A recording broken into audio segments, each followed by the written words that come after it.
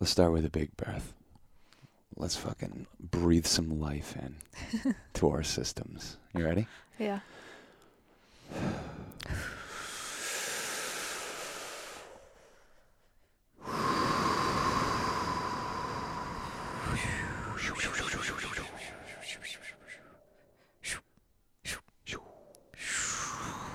It's the Very A podcast. We're back. Sean and Cass. How you doing, girl? I always like to try to breathe out a lot further than you can, because I think when you get like all the oxygen out, because sometimes I think we have this like level layer of air, stagnant air that we just like are breathing in and out from here, but you gotta like really be like. I love that. Yeah, I love like extreme deep breaths, and like, you know, the first couple are always like, oh, I can't do this, and then you get used to it, and you're in a flow like you wouldn't fucking believe. Everything starts tingling. You also, it's hard to hold on to bullshit when you start breathing deeply. Also, you can hold your breath for a lot longer than you think when your like blood's oxygenated. Mm-hmm. And why would we need to do that? I don't know. I don't know. It might. The science of the breath is. I just know it's healthy for you. You know, having oxygenated blood and just, you know, keeps it all flowing. Yeah, yeah. Little simple stuff like that. The amount of water you take in a day, how deep you breathe, how mindfully you breathe. That kind of shit like really affects the day-to-day feeling of whether or not you can, you know, obtain presence, I feel, you know. It's so funny because it's so obvious, but it's like I need to be reminded every day, like, did you drink water today? You don't? You don't do it. It's kind of crazy that I live with you and nobody would expect this if I told them. No, they would think that this is a lie. You don't drink water and you don't exercise at all. Like, you literally, you just move around kind of like, you're like kind of like a cat a little bit, you know? Yeah, maybe not everyone needs as much movement.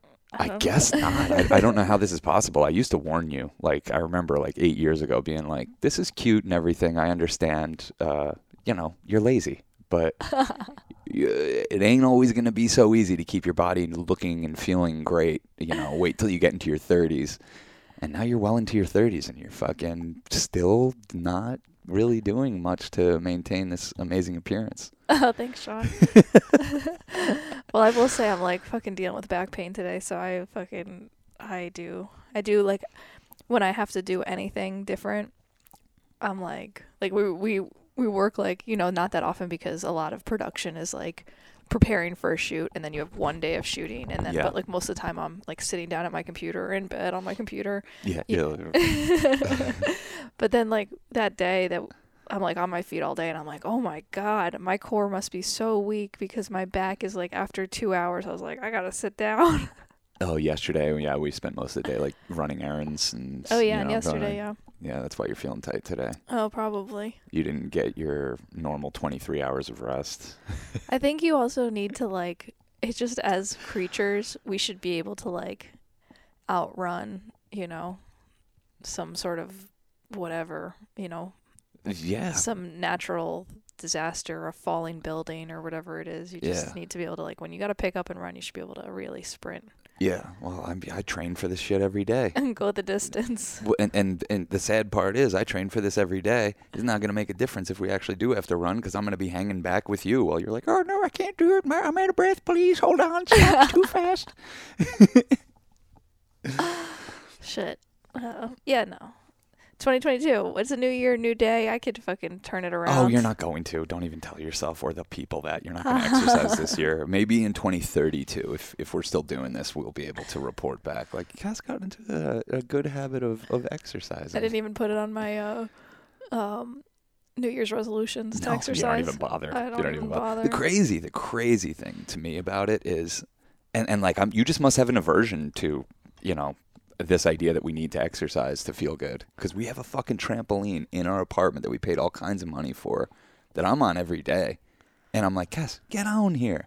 And you're like, yeah, I should do that. You literally just won't do it. It's fucking crazy. It's fucking crazy. But I think partly why you get away with this is because you're mellow. You're just a mellow person, you know? So I don't I don't think you need to do what I need to do to expend the energy. Because if I don't do that, I'm going to be on your case. I'm going to be on my case. I'm going to be on fucking Mayor's case. I'll be fucking mad at everyone on the internet and mad at everything. You know what I mean? If I don't expend that energy, I know what kind of fucking freak show I become. It really goes down to like how much fire, earth, water, air you have in your chart. I gotta believe that. Like, I know. I fucking can't believe that we've come around to being those kind of people. Yeah, I'm like, I have a lack of fire. And so I think there is something to like what Trump says about how you only have a certain amount of energy and you don't. Yeah. I'm like, now that's a theory that makes sense to me. Yeah, definitely. Yeah, Trump's way of thinking about exercise is that you're born with just a certain amount of physical energy, and why would you use it all up exercising? That's one way of thinking about it. Yeah, no, but no, you have the fire in you, and I don't know. I like to be close to the earth. Yeah. You know, it's where I'm most comfortable. Yeah. Yeah. It's so great though, because like I'll exercise like once every 3 months, and every time I do, I'm like, I feel amazing. Oh yeah, you won't shut up about it. I literally, if you did this every day, man. I know. I want to be like on Instagram or TikTok, like with my sweaty red face, like, oh my god, like this is like, and I have all these epiphanies too, like when I'm running or when I'm moving my body, like it really is a positive experience. Yeah. So I'm gonna be a big advocate of exercise, whether or not I partake. Yeah. We love the epiphany of the obvious in our life. We're coming around to something that has just like been so clear and in our face for so long, and then we're like, all right, fine. Is this not a podcast of epiphanies of the obvious? Oh, totally. Totally. That's what stoner podcasts are, I feel like, you know, and that's what this is. Yeah. Yeah, fully. Like, we've been doing this. Man, we probably recorded our first episode. Was that 2014? Mm-hmm. January 2014, around this time. 8 years ago? Mm-hmm. Fucking Jesus Christ. Well, we've come a long way, baby. But we also haven't. No. I know. We were saying that the other day. Oh, man. I wanted to, up top, give a shout out to a couple people. Alexandra Lee, she's a new patron, or an old patron, and she upped her pledge. Fucking helps us so much right now. The generosity of a few people this week totally just changed my mindset. Yeah, I definitely can't name them all off my head, but Jesse really hooked us up. And Jesse's our brother. He's gonna co-host Church of Chill episode with me when we're in LA. But he sent us some money. It was fucking so generous and so nice. Just made me feel like we weren't drowning. Shenanigans gave us a boob NFT. Yeah, we got an NFT. We woke up this morning with our new friend from our Discord who goes by Shenanigans. I believe his real name is Jake. Yeah. Was like, I want to send you guys some NFTs. I'm like, I don't even. So now we have a boob. The more I learn about NFTs, the more I realize I don't even know what an NFT is. Even when I do know, I feel like I know less. It's kind of this elusive thing for me. I don't know why. So, but he sent us some boobs, some ass, some booba, and some booty. Yeah. And a lion. No, it's so fun, and I get it. Like it's our first NFT, and it's kind of nice to have someone shepherd you into the universe and kind of see how it can be fun, because like these boobs make milk, and I guess milk makes money, and it all goes around. And I kind of we had our friend Ty come over, and he's like, yo, I wake up and I play this game, and I'm making like all this money playing a game, and I'm like, that's awesome. Like I think it's called Jewel.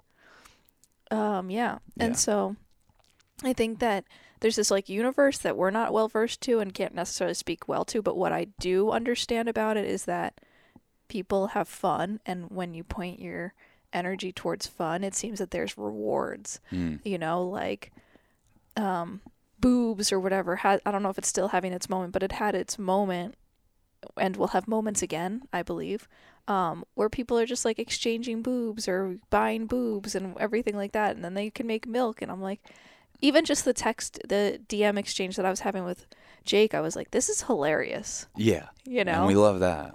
Yeah. So it does keep your attention that way. And I think that in an attention economy, like the moving, I don't know who's making money where or how it works, but it seems to be going well for people, and God bless them.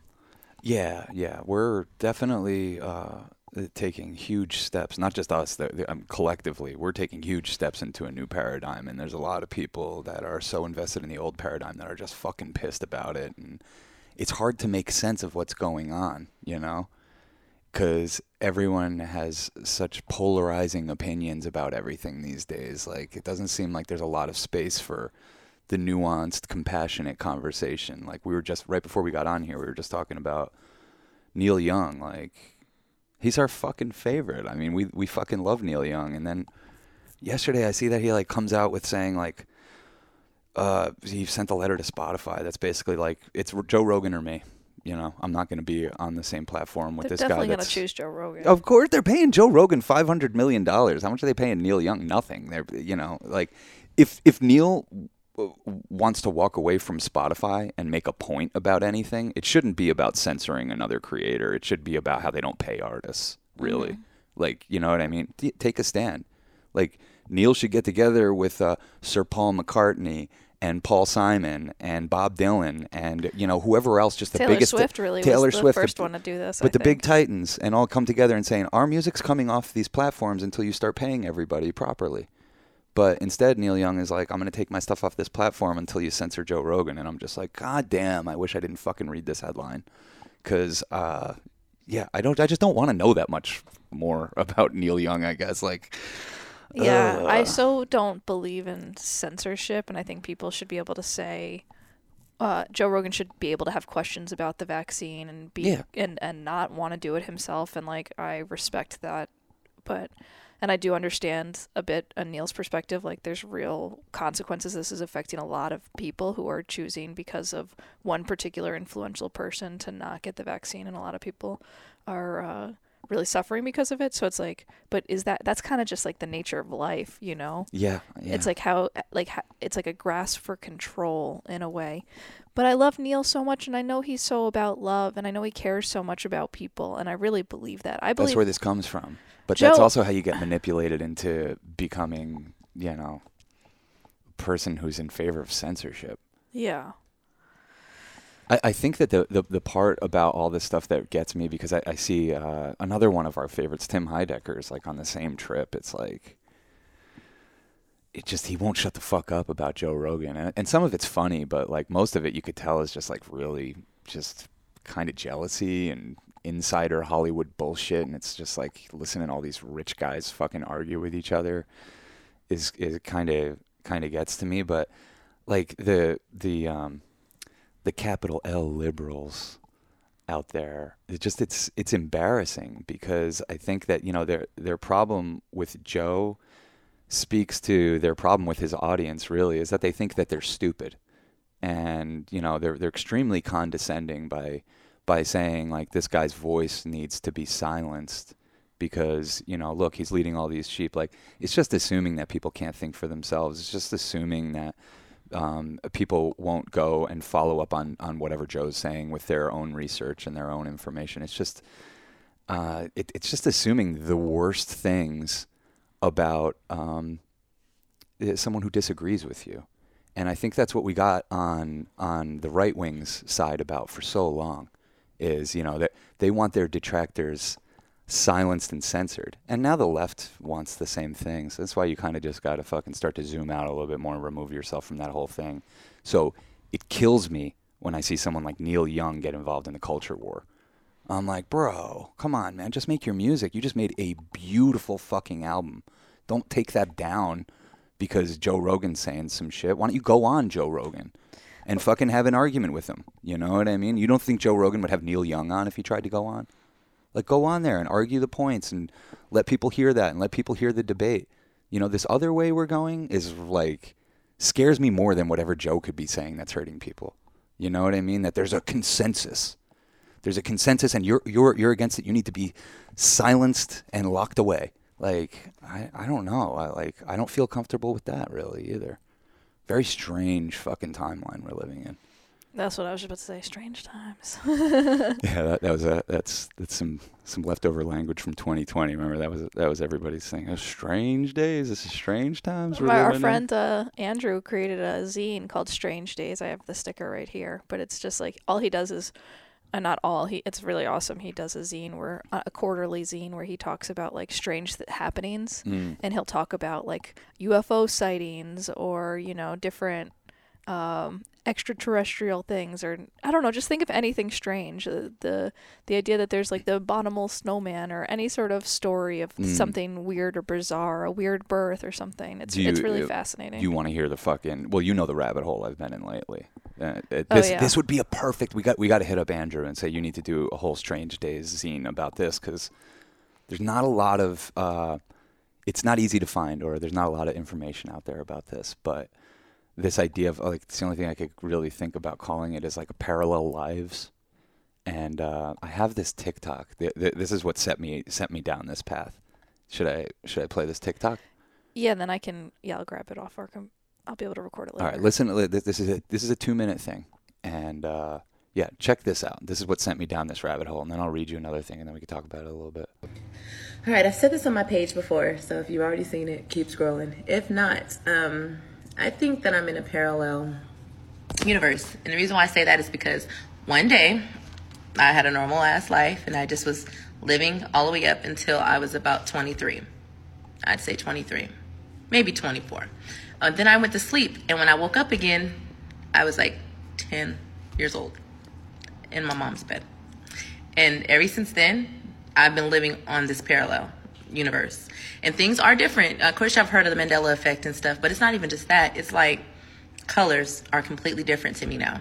Everything looks ashy in this in this universe. Everything looks ashy. When I was a kid and before I came to this side, it sounds so weird, and nobody's gonna believe me. Some people believe me. Some people like, okay, that's cat, but it's whatever. I can't make this shit up.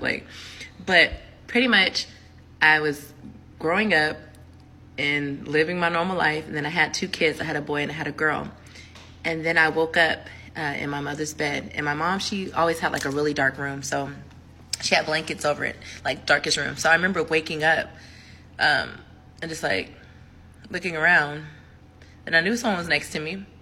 So I walk and I go into the hallway, and across the hallway is the bathroom.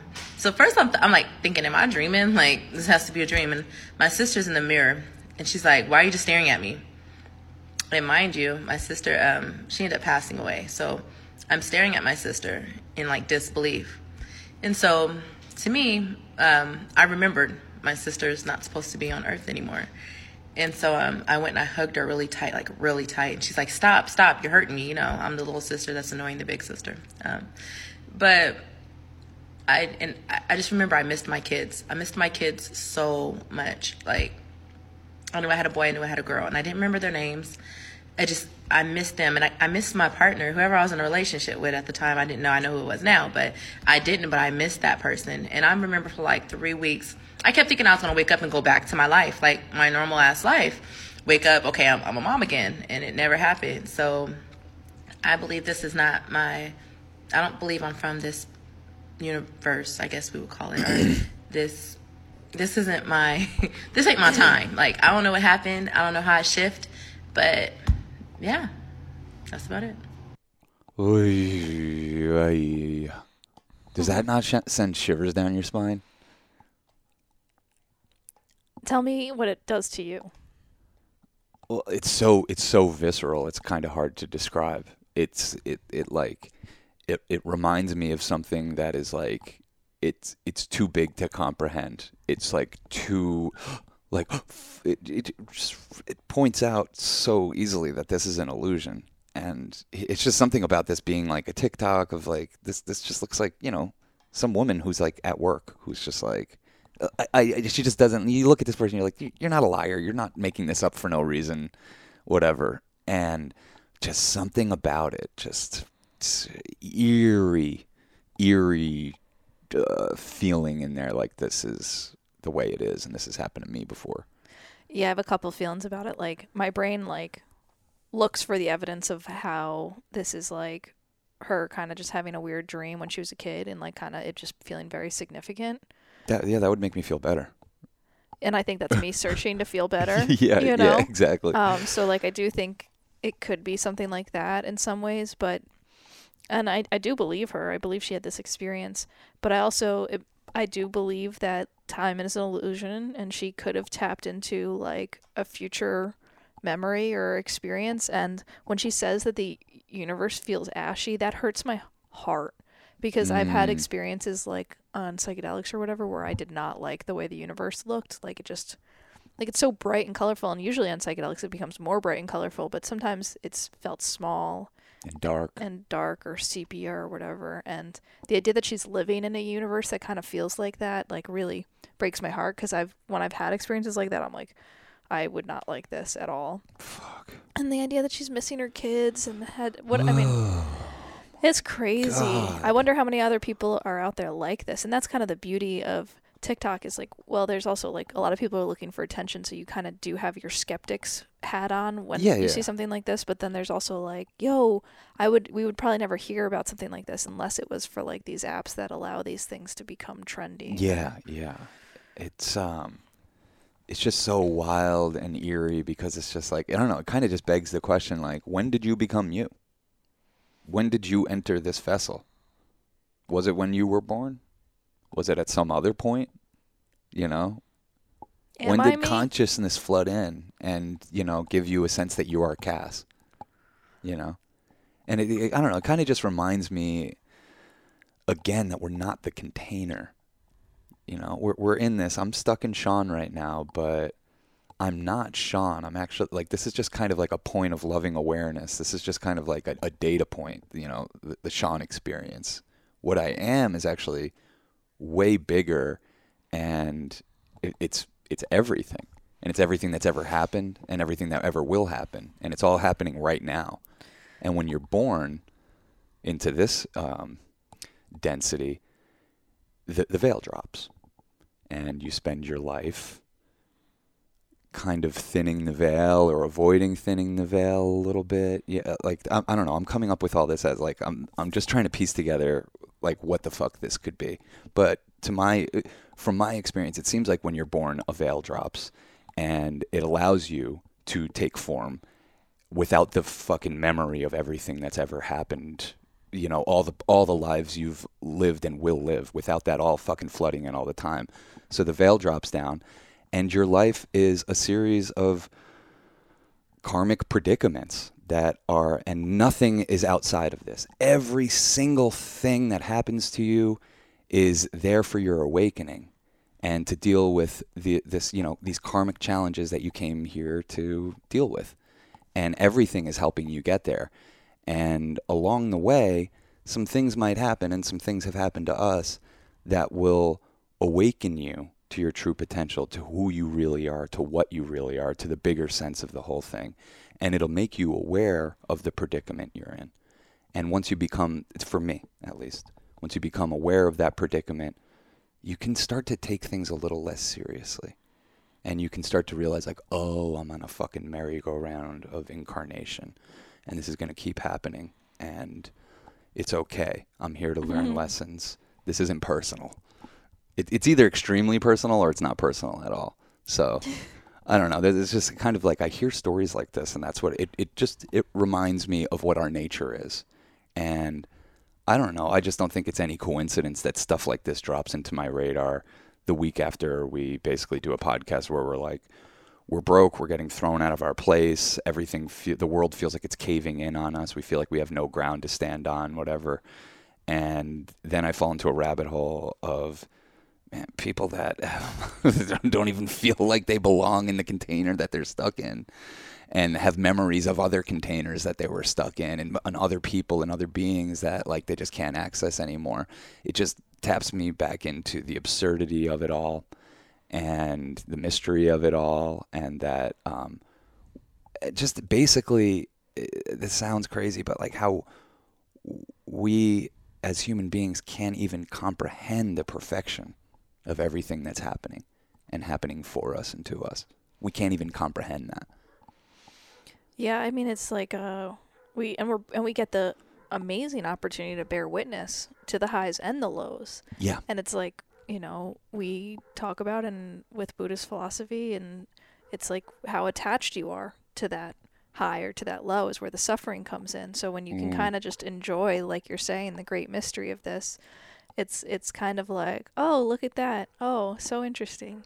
Oh, funny, you know? Yeah. And then also releasing attachment to, and this is the place that I'm trying to get more comfortable in, is as we navigate a new living situation that we don't know what it's going to be yet, feeling like, oh, could we fuck this up? And I'm just like, no, No. there's no fucking it up. It's about, it's our perception as we go along, and knowing that we're making the best choices that we can in each moment, and trusting the great adventure of it all. And yeah, kind of being excited for it to have like a different, this has been such like a 10-year chunk of our life. Yeah. That and I feel my attachment and my identity has fused with this apartment. Yeah. And what it represents, and people coming over and being like, "Oh, your place is so nice," or whatever it is, and feeling like we could host in the city, and like our identity is completely wrapped up in this place right now. And yeah. that doesn't look like anything to anyone else. It just feels like something to us. Like when we move out of here, that's not going to change anyone's opinion of us at all. It's just kind of what we, our perception of it. So it's like we could make this a hell that we have to leave here, or we could make it heaven. Yeah, and it's funny, and then I like to hear what she experienced, and it kind of makes you think like, oh, and I went down a rabbit hole of not too long ago, and it happens more in India, but these children who come to this world with like past life experiences where they have very vivid memories of what they were doing, who their family was, and then kind of they connect with their family, and then they're like welcomed into the family as like the brother who got hit by when they were on their bicycle trying to sell incense. Oh my God, yes. That'll be a rabbit hole for you. It's kind of crazy, but it. Well, just imagine someone came to my family now and was like, "I'm Aaron, I know you guys already. I did this pass through with you guys. Sorry, I had to bounce out of my meat body when I was 15, but I'm back." And Yeah, I'm that is Aaron. eerie because they probably wouldn't. Like, I don't think she was able to say, like, I'm this guy or I have these previous memories until she could talk and was much older. So Right. there's like probably a 5-year period before they contacted the family to say, like, hey, our daughter thinks she's your son. Oh my God. Reincarnated. Oh my God, that's some trippy shit. Well, that's kind of like to what I'm saying. The veil didn't drop on them when they were born for some reason, and they still had access to the previous thing. And I think for most of us, that happens in these moments. It happens in these mini epiphanies that happen throughout our life, and depending on whether we go towards those moments, those things that are meant to awaken us, or if we retreat from them, shows how attached we are to the identifying with the container. Yeah, and I think like there's reason to think, oh, like this is part of the culture in India and therefore that's why it's more common. But it's like because it's part of the culture in there and the belief in reincarnation, that's why when someone is like, hey, I remember, my other family, the parents don't just like go like, haha, that's funny. They are like, with respect, hear what they're saying. I like that culture. I appreciate that kind of culture because I think that it can't help but breed compassion.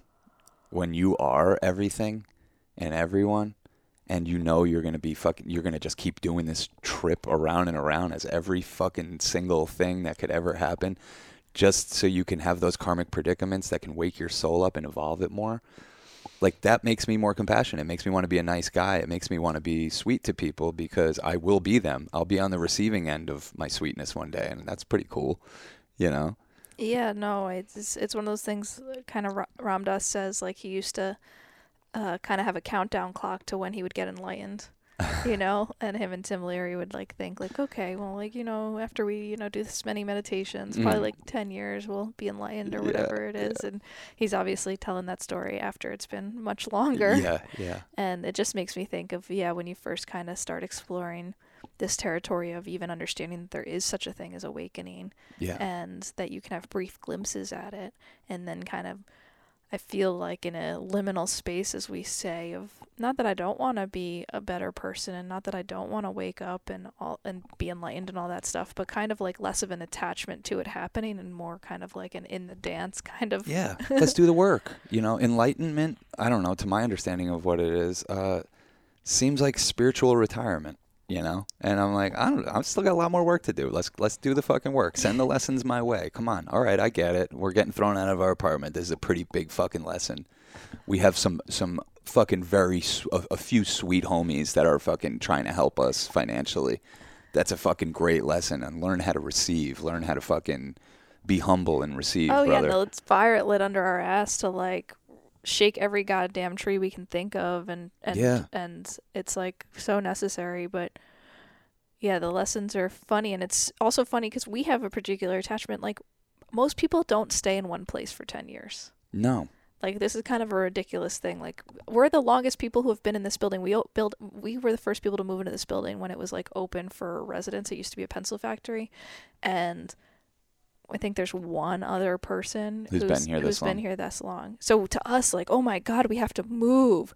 And to everyone else, they're like, yeah, I mean, that's what you do in life. Yeah, I know. Yeah, but to us, it's like, and I had to explain this to my parents because they project onto me like normie values. And maybe they're deep down somewhere in there. Maybe one day they'll get awoken, but like, you know, they're like, oh, great, you're getting kicked out of your place. Well, now you can, you know, live the life like your sister and your cousins do and every normie vanilla person we know. And it's like, hey, Mom and Dad, just so you know, can I just remind you, like, my dream since I'm 15 years old was to fucking be a director and be an artist. And I'm doing that.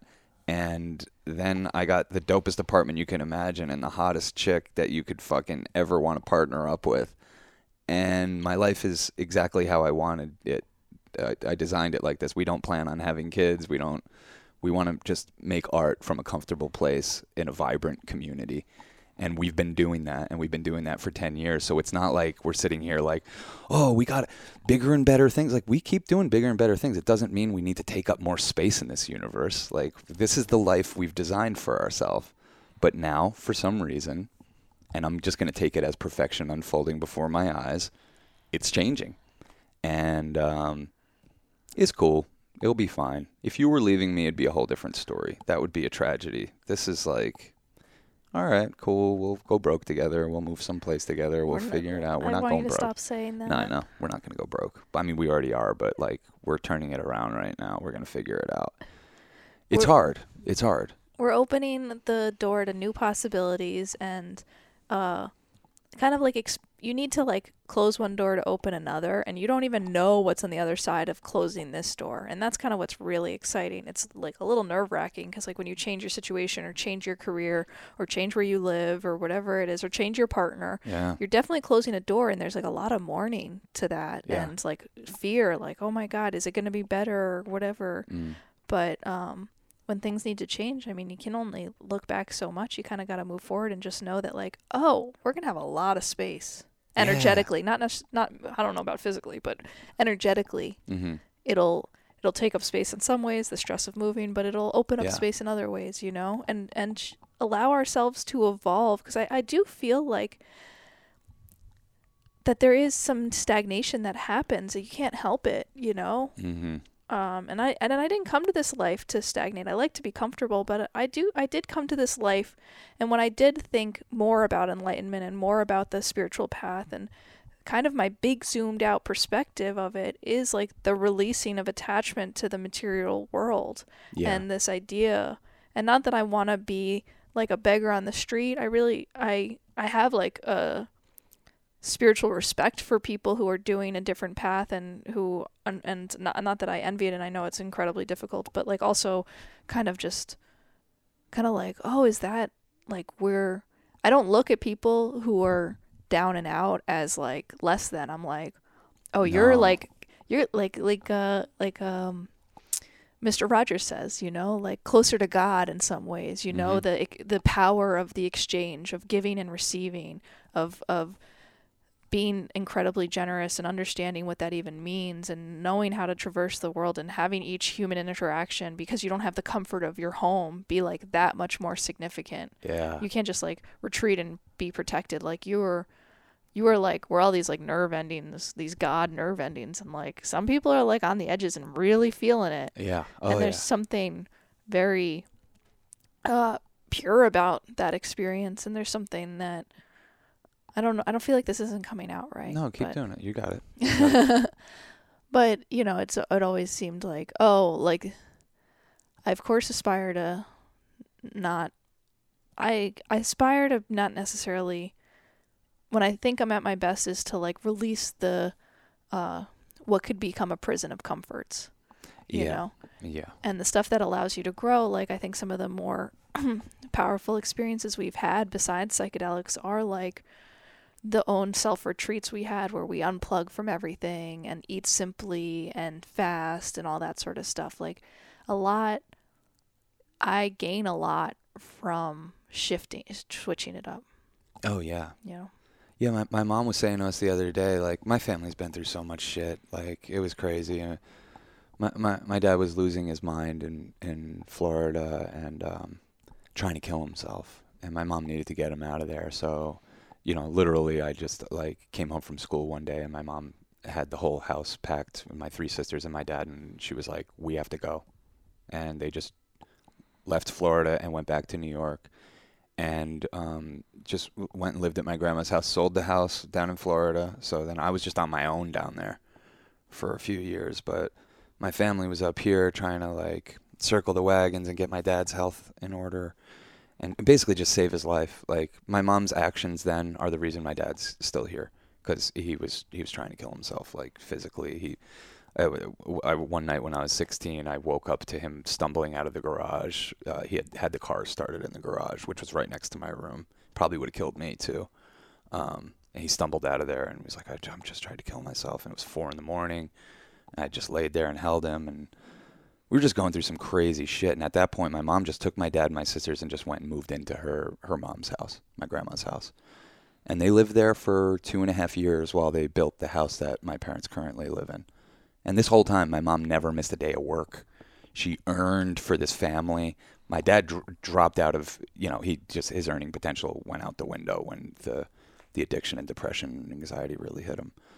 And he was in his mid-40s. So my mom just fucking worked her ass off and still made a good living and got health insurance. Because mind you, during this, Caitlin's still having, you know, 100 seizures a day. And it's just fucking pure insanity. So she moves in with my grandma, starts building a house. And she said those are the best years of her life. She said we went from having a 4-bedroom house with all you kids and everything you could imagine and TVs in every room and toys and a pool and this and that, to having 2 bedrooms in my mom's attic in the house I grew up in. And those are the happiest years of our life. And it didn't matter the amount of space we had. We were getting through it together. And I think that's just because she went back towards more what our human nature is. Families should be together. They shouldn't be, the desire shouldn't be like constant splintering of the family unit. You know, it feels actually more natural when you come back together. So she's saying that to try to encourage us to, like, just throw your shit somewhere in storage and just come fucking crash with us. Like, I know you guys aren't going to be here much. You're always making movies and out there or whatever, but crash here. And I don't think I'm too proud to do that and help out my family and be there for Caitlin, because she really lights up when we're there. So all options are on the table, but, you know, of course I don't want to give up this beautiful apartment that we worked our ass off to get and keep and everything. So yeah, I think that, you know, when you feel like more insecure, like the gratitude for the stuff that you have and what is actually important kind of goes higher. Oh yeah. You know? Yeah. The other night we were in bed, and the middle of the night, like, we had all both fallen asleep, and then I don't even know if you remember this, but like you put your hand out and we like held hands for a little, and it just like made my heart so sweet, because I was like, I could feel us like needing to connect more and just make sure that like we're bonded and that there's like that we prioritize, like, okay, we're in this thing together and we're good and we love each other, and there's something, sometimes I feel like the fights we have are like a consequence of so much privilege. Like we're both like little brats, and it's embarrassing. It's actually just like embarrassing to like be unkind to each other or whatever it is, because whatever it is, you know? Yeah. And so then there's something to be appreciated when life kind of sets your priorities straight and maybe makes you feel a little bit more on the edge, because when you're on the edge you can kind of you have a different perspective and can see it more clearly. And I think that's kind of just America's story of like the amount of excessive wealth and consumption that we have in this country to like maintain a spiritual center in the midst of that is like close to impossible. It's probably one of the most difficult things to do. I feel like our culture is designed to deprive you from that experience, you know, because that experience applied to millions and hundreds of millions of Americans would not have this be the consumerist capital of the universe. You know, if people are waking up in mass, if people are you know, transcending the fucking bullshit story they've been told and transcending the illusions, like, that ain't good for business. So that's why pot's still illegal on a federal level. That's why fucking psychedelics are illegal, even though they're fucking harmless for the most part, you know? So it's really interesting. Yes. What is the point here? I mean, like, to love each other, be good to each other. And if you can wake up along the way, that's awesome. So yeah. I mean, it's like what you're saying. It's like it feels fucking very chaotic. It almost doesn't feel real, like the way that things are happening right now. And you know, to this woman's point, maybe it's not. I don't know. There's probably a good chance it's not. It would be so nice to fucking wake up and be like, Cass, I just lived 2.5 years of a fucking pandemic with you. We had girlfriends, we had people coming and going, we were so paranoid, we were sick, and we were stuck here, and like, what the fuck? I would love to just wake up. We went broke, we were getting kicked out of this place. Like, holy shit, that was such a vivid, real fucking dream. That would be so nice, you know? We wake up, it's like February 2020, we just saw Ween last night, we're psyched, and I'm like, yo, I had the craziest fucking crazy parallel life dream. Yeah, but it would be sweet, I guess, but then I'd lose all this spiritual development and all, no, for real. And you know, evolving your soul, you know, and this came for all of us, and it's like it's gotten the best of a lot of people, and I don't want that to happen to us. I also just want to be an optimist. Like, I think that workers are being taken more advantage of than ever, but at the same time, they're waking up to their power. Yeah. The collective power of saying, like, oh, we're not going to work for wages that don't allow us to afford rent. Yeah. You know, there's just a lot that's happened lately, and it's hard. Like, we're in such a pendulum, you know, of these extremes, and it does feel like there's a balance, but I don't know. I think you and I know how to have fun no matter the circumstances, and maybe that's the problem. Maybe we have too much fun, and we, you know. If the consequence of me living a really fun life is like we have to fucking stash our shit at my parents for a few months while we get back on our feet, great. It was much more worth it than whatever the hell else I could have been doing, you know. Squirreling away for the future. What future? What the hell's going even on, you know? I want to have fun now. I want to be in the present moment. I want to be enjoying my life. I don't want to feel false scarcity all the time and just scared of people and scared of things and just fear-based narratives. Like, I'm so sick of it. So when I have the wherewithal to have these kind of thoughts and these little awakenings, it's good for me to get on here and talk about it and hear myself say these things, because I get crushed by the illusion just like everyone else. Probably more so than most people. You see how fucking anxious and tight I can get. And, you know, all I need is just the reminder that sometimes fucking people wake up and they had just lived a whole nother life that was an illusion. And, you know, that's probably what this is.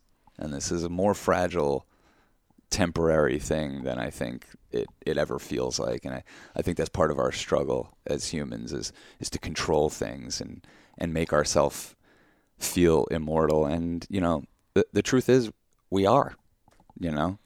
We are the sons and daughters of immortality, and we will probably, when this is over, get sucked back into that immortal fabric that the universe is made of and get spit back into mortal form to learn some lessons and just go back and forth and back and forth. I mean, I think that's why I want to wake up, is because it makes me nervous. The idea of like keep going around and around, you know what I mean? Mm-hmm.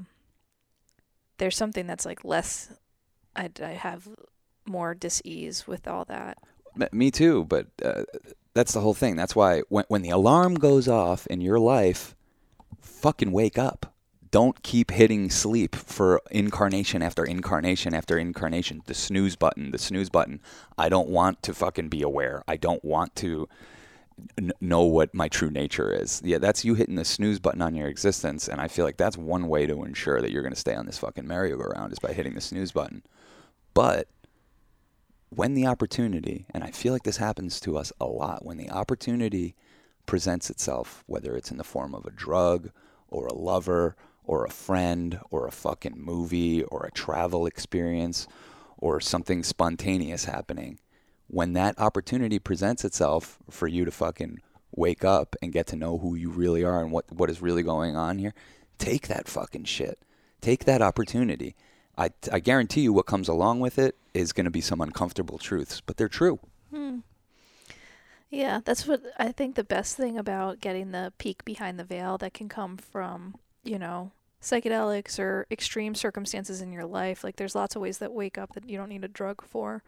But the most fun and beautiful thing about it is that once you've kind of like seen that peak, whether you're asleep or not, when you meet someone else who's seen a peak, there's like this like real connection and this real community, like I see you, you see me, like this true namaste that can happen. Yeah. I'm really glad you brought that up, because I think that would have eluded me. But I think that is something that like really sends a charge through my system.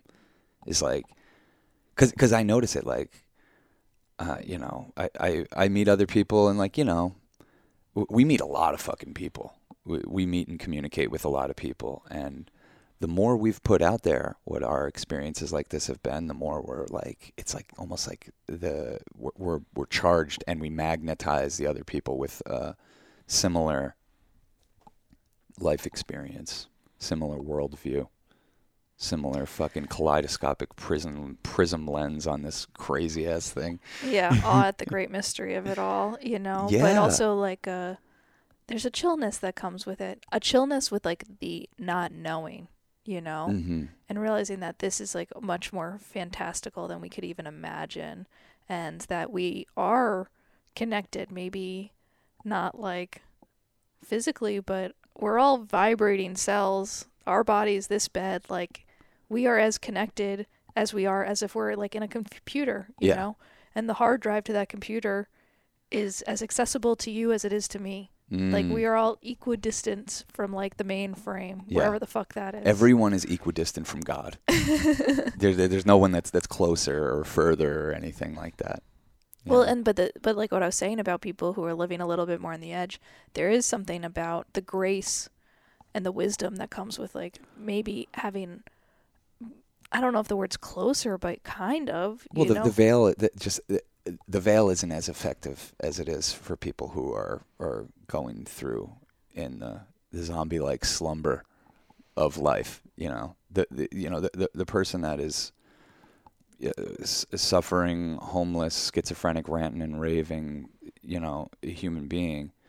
The veil is almost non-existent for them, you know, so they barely make any sense to people like us.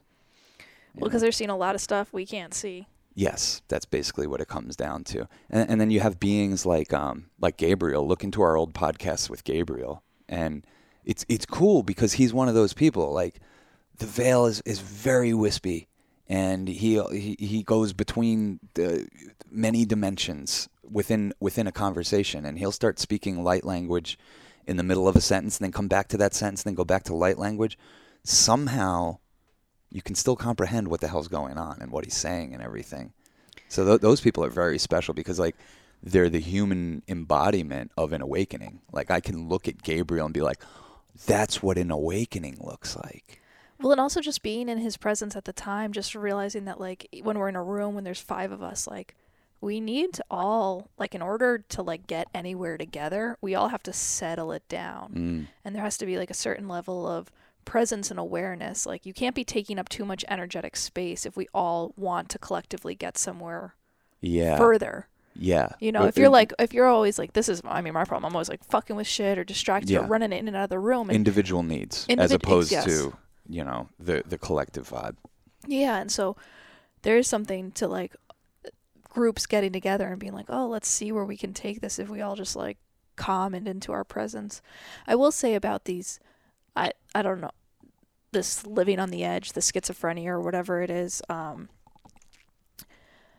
there is something about that seems like, oh, they're closer, they see something that we can't see. But there is also something that once you kind of, I think that their minds, like our minds, are vulnerable to going for propensity towards the negative or paranoia or whatever it is. And psychic warfare. Yeah, and there's this idea that because they can see these devils or whatever, that the devils are real. But if it's like, that's the problem is people, to me, from what I can see, is that you invest in your own reality, your own narrative, what your thoughts are saying to you, rather than just being like, oh, look at this fear thought, look at this thought, oh, look at this thought, this is, you know. And I think that that's its own version of attachment, you know, is being so on your paranoid story of like, oh, and that it becomes so real where you can see the devils and you can see the demons and you know what's happening. But the thing is, if you really, really back up, the beauty and the fun of this thing is that you can't know. And as much as you think something is bad, it probably is good. You know, as much as we think that someone doing this one thing is, like, just unequivocally bad, there's something that we probably can't see that's probably good about it. As fake as you think something is, it's probably real. And as real as you think something is, it's probably an illusion. Yeah.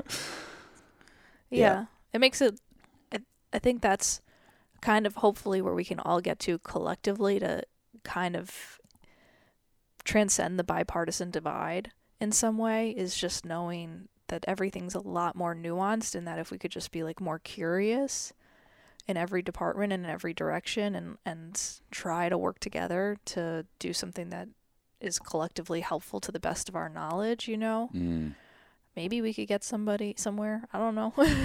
Yeah. Maybe. I'm not too attached to it either way. I think that's what's beautiful about this, is just knowing that at any point I could fucking wake up as a 5-year-old who it's fucking 1837 and I live in India and I'm 5 years old. Like, you know, like, I'm not too attached to the whatever the fucking news is telling me to feel that day.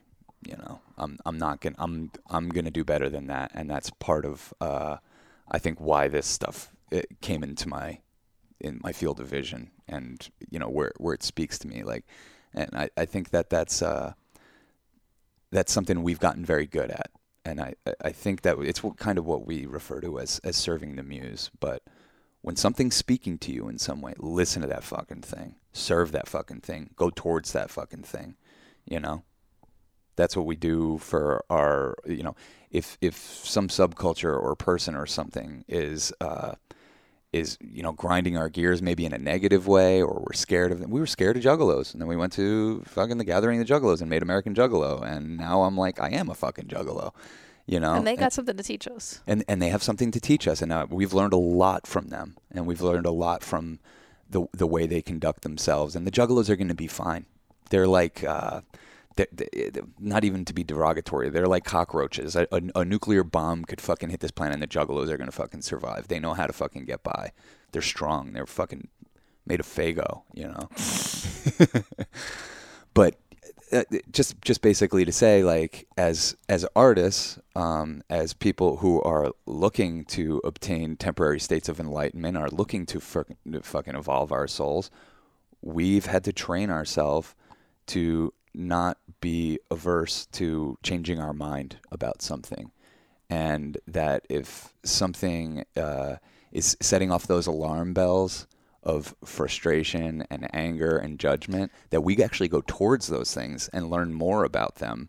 And instead of making our judgments and creating a wall around them, we go through that and learn more about that stuff. That's made us who we are. Yeah, There's no one you can hold out for any amount of time when you're looking at the world that way. There's a righteousness is like becomes like this alarm, you know, and That's what I was just saying. Yeah. you start to, when you realize like, okay, this is an alarm, it doesn't mean that you'll in that moment be able to like apologize and like do the most normal thing. Like you're probably gonna have a righteous outburst all the time for the rest of your life, whatever. I'm saying it's possible. I'm not saying that, but when you kind of realize like, ooh, I might not be so right about everything because you've been humbled enough times, then that's where it becomes fun for me, is like being like, ooh, like I don't like that feeling of telling someone how it is. Like it doesn't, it used to feel so like necessary. Like I got to tell people how it is. Because you were immersed in your righteousness. You were swimming in it. You know, Yeah. like, you know, and then you get to an island and you're like, oh, I don't need to be swimming around in my fucking righteousness anymore. I don't need to tell anyone anything. They're going to figure it out for themselves. You can hear it in your voice. You can hear it in your, like, you can feel the auric walls you put up when you're trying to tell someone how it is, that they don't know how it is. Yeah. You know how it is. And Yeah. it just like becomes this, there's a tonality that Yeah. happens that I've witnessed in myself. And it's kind of fun to bear witness to. Oh yeah, well, it's a beautiful thing to bear witness to, because then you could see when other people are doing it. And I think that's how we started this conversation, is being like, I really wish Joe Rogan and Neil Young and Tim Heidecker weren't being like this, you know? I love it though, because then we get to all see it and we get to see what it is in them that we don't want to have in us. Yeah. And you know, it's like this kind of perfect mirror. Like we all, that's how we can use each other's expressions, is like, it's all like Ramdas says, grist for the mill. Yeah. And so it's like, I know you don't, there's no changing anyone. No. You know, there's no controlling the situation. So it's like admiring the beauty of like, oh, we get to see this on such a large scale. Like one of our heroes, Neil Young, who like sings about love and, you know, tries to be a beautiful father and caring person, is like trying to care for people, and it might have a lot of backlash and it might not get the intended effect that he wants. And okay, how does that make me kind of self-regulate how I express myself? Because ultimately at the end of the day, you really want what's best for people. It's just a matter of figuring out how best to get there. Yeah. And I don't think censorship and banishing people is the way to do it. I think it always starts at home, and if you respect yourself and you respect your own intelligence in a true way, and you have an idea of who you are, and you respect yourself and you respect your intelligence, I feel like that starts to extend to other people. And that's what I would rather do than think that I have all the answers, is to think maybe I should just be coming up with better questions. You know, as opposed to telling people answers, maybe I should question things more and question things deeper, and respect my own intelligence and my own ability to make narratives out of the data points that are presented to me, and not expect that to make sense to anyone else, because we're all living in our own goddamn reality tunnels. So, yeah, it just seems like there's an itchy trigger finger on disrespect these days. Well, I mean, I think that everyone at this point, it's pretty clear that these reality tunnels, this meme culture, doesn't necessarily have our best interest at heart. It's all about clickbait. So there is like a zoomed out perspective where you like want people see this meme or whatever it is, and like they take in information as like fact. Yeah. And it's hard because there's like can be a small concerted effort by a few amount of people that has led to like fucking insane misinformation. Mm-hmm. And I do believe that that's happening at the same time. I don't know that I have the right information, but I do think that getting your information from memes isn't necessarily like I can't talk about this without sounding judgmental. I don't even know how to traverse this. This is like very interesting. Well, it's a territory. good time to not judge and just fall back and like listen and see, like just hear the fucking strange echoes that are coming out of our culture right now. Because there is value to saying like, no, you can't put a grain of rice inside of me. Like I don't want. So like these people who are on the front lines of like what does that mean? Is that slang for something? Sorry, there's like they're doing like in Sweden, I think it was doing like vaccine passports where they insert something into your skin that says that you've been vaccinated. A microchip. Yeah. That would not be a grain of rice. That would be a microchip. I'm sorry, it's like the size of a grain of rice. Okay, yeah, but I see what you're saying. Yeah, like what the fuck? Where are we going with this? Exactly. So like as much hell? as I want to be angry at these like disinformation memes, there is something to it where it's like we don't want to give our power over to pharmaceuticals and the government and stuff like that. Like we want to be able to make our own informed decisions and have access to information. The part that becomes discouraging is that there's a lot of manipulation and confusion around what is real, true information. But Yeah. I'm confused, like when the Trump campaign was saying there is no such thing as truth, like that, like, of course irks you, but then there's also, when you think about quantum physics and quantum mechanics where everything's a wave and a particle and it could be going in either direction, right. you're like, wait, I don't know. And that's also where I feel like our truth is so personal and I'm in my own reality tunnel, but the more I want to affect my reality tunnel is just thinking positive thoughts and growing beautiful flowers in the thought seeds of my mind, because that's kind of where I have the most control is, like I got the vaccine. That's the decision I made. I got boosted and based on what I read and the information that I came across, and I'm grateful that I did it. And I'm just trying to visualize, like, I think not being fearful that this thing is going to be this negative thing that affects me for the rest of my life. Like I'm just trying to like work with my body to integrate whatever it is I put in my system, you know, and the decision that I made to do that. Yeah. See, like, I don't know. But here's what's beautiful. That trust that you've had in yourself, extend that to other people. Yeah. And then you know what happens? All those judgments start to dissipate. It's like they're going to do what they're going to do. They're here fucking working out their karma, you know? Yeah. And more power to them. Great. You know, and then it just exonerates you from having to fucking worry so much about what other people are doing and judge other people for what they're doing. That's a terrible way to go through life. Just worry about your fucking self. You know what I mean? Do right by yourself. Respect yourself. Respect your intelligence. Respect your ability to decipher patterns and move on. Act accordingly, you know? Yeah. And just follow that silver cable that's fucking leading you to your death. Yeah, It's a beautiful I heard path. I heard Jessa Reed say something not too, like, I guess a while ago now, but she was saying something about the crypto world and like just because crypto's working out for somebody doesn't mean it's going to work out for you. Like you have your own karmic story Yeah. with money and this sort of thing. So you can't just, it's not like a one size fits all, like, oh, if you get into the crypto game, you're going to do as well as Noah or whatever it is. Like that has to do with his own relationship to money. And that's where it's like, okay, this vaccine, I probably have to do with my own relationship to stuff. And everyone has to navigate their own relationships in this universe. And it's a lot of very interesting, tricky things are coming up. A lot of good food for thought that honestly is not that fun sometimes to think about because it can bring a lot of despair up, you know. Yeah, and I think as we're seeing by the numbers, people are overwhelmed by that despair and don't know what to do, and there's not many places to turn. So yeah, we're seeing 100,000 fucking fentanyl deaths in a year. Jesus. Twice the amount of people we lost in Vietnam in a year, and it doesn't even get talked about. Addiction through the roof, suicide through the roof, you know. These are symptoms of getting caught in the illusion and being manipulated and taken advantage of by a group of elite people who know exactly what they're doing. They know exactly what they're doing. So, you know, it's up to us, and I think it's high time that we don't play their game anymore. And I think all we're talking about on this podcast is trying to obtain some tools to make navigating this life and our current circumstance a little bit easier for people so they don't feel like they need to off themselves. Because I know I've been there a lot lately, you know. Just will to live just low, you know.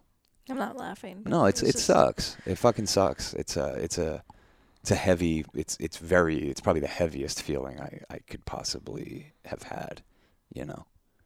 Yeah, and some people feel it more than others, and yeah, it's not a fun feeling when you don't really get the point of sticking around. Yeah, here. that's and it feels like very dark. And I think that's what's happening to this older generation and the younger generation. It's universal. No one is immune from this kind of like, what the fuck is going on here, and what is the point? Yeah.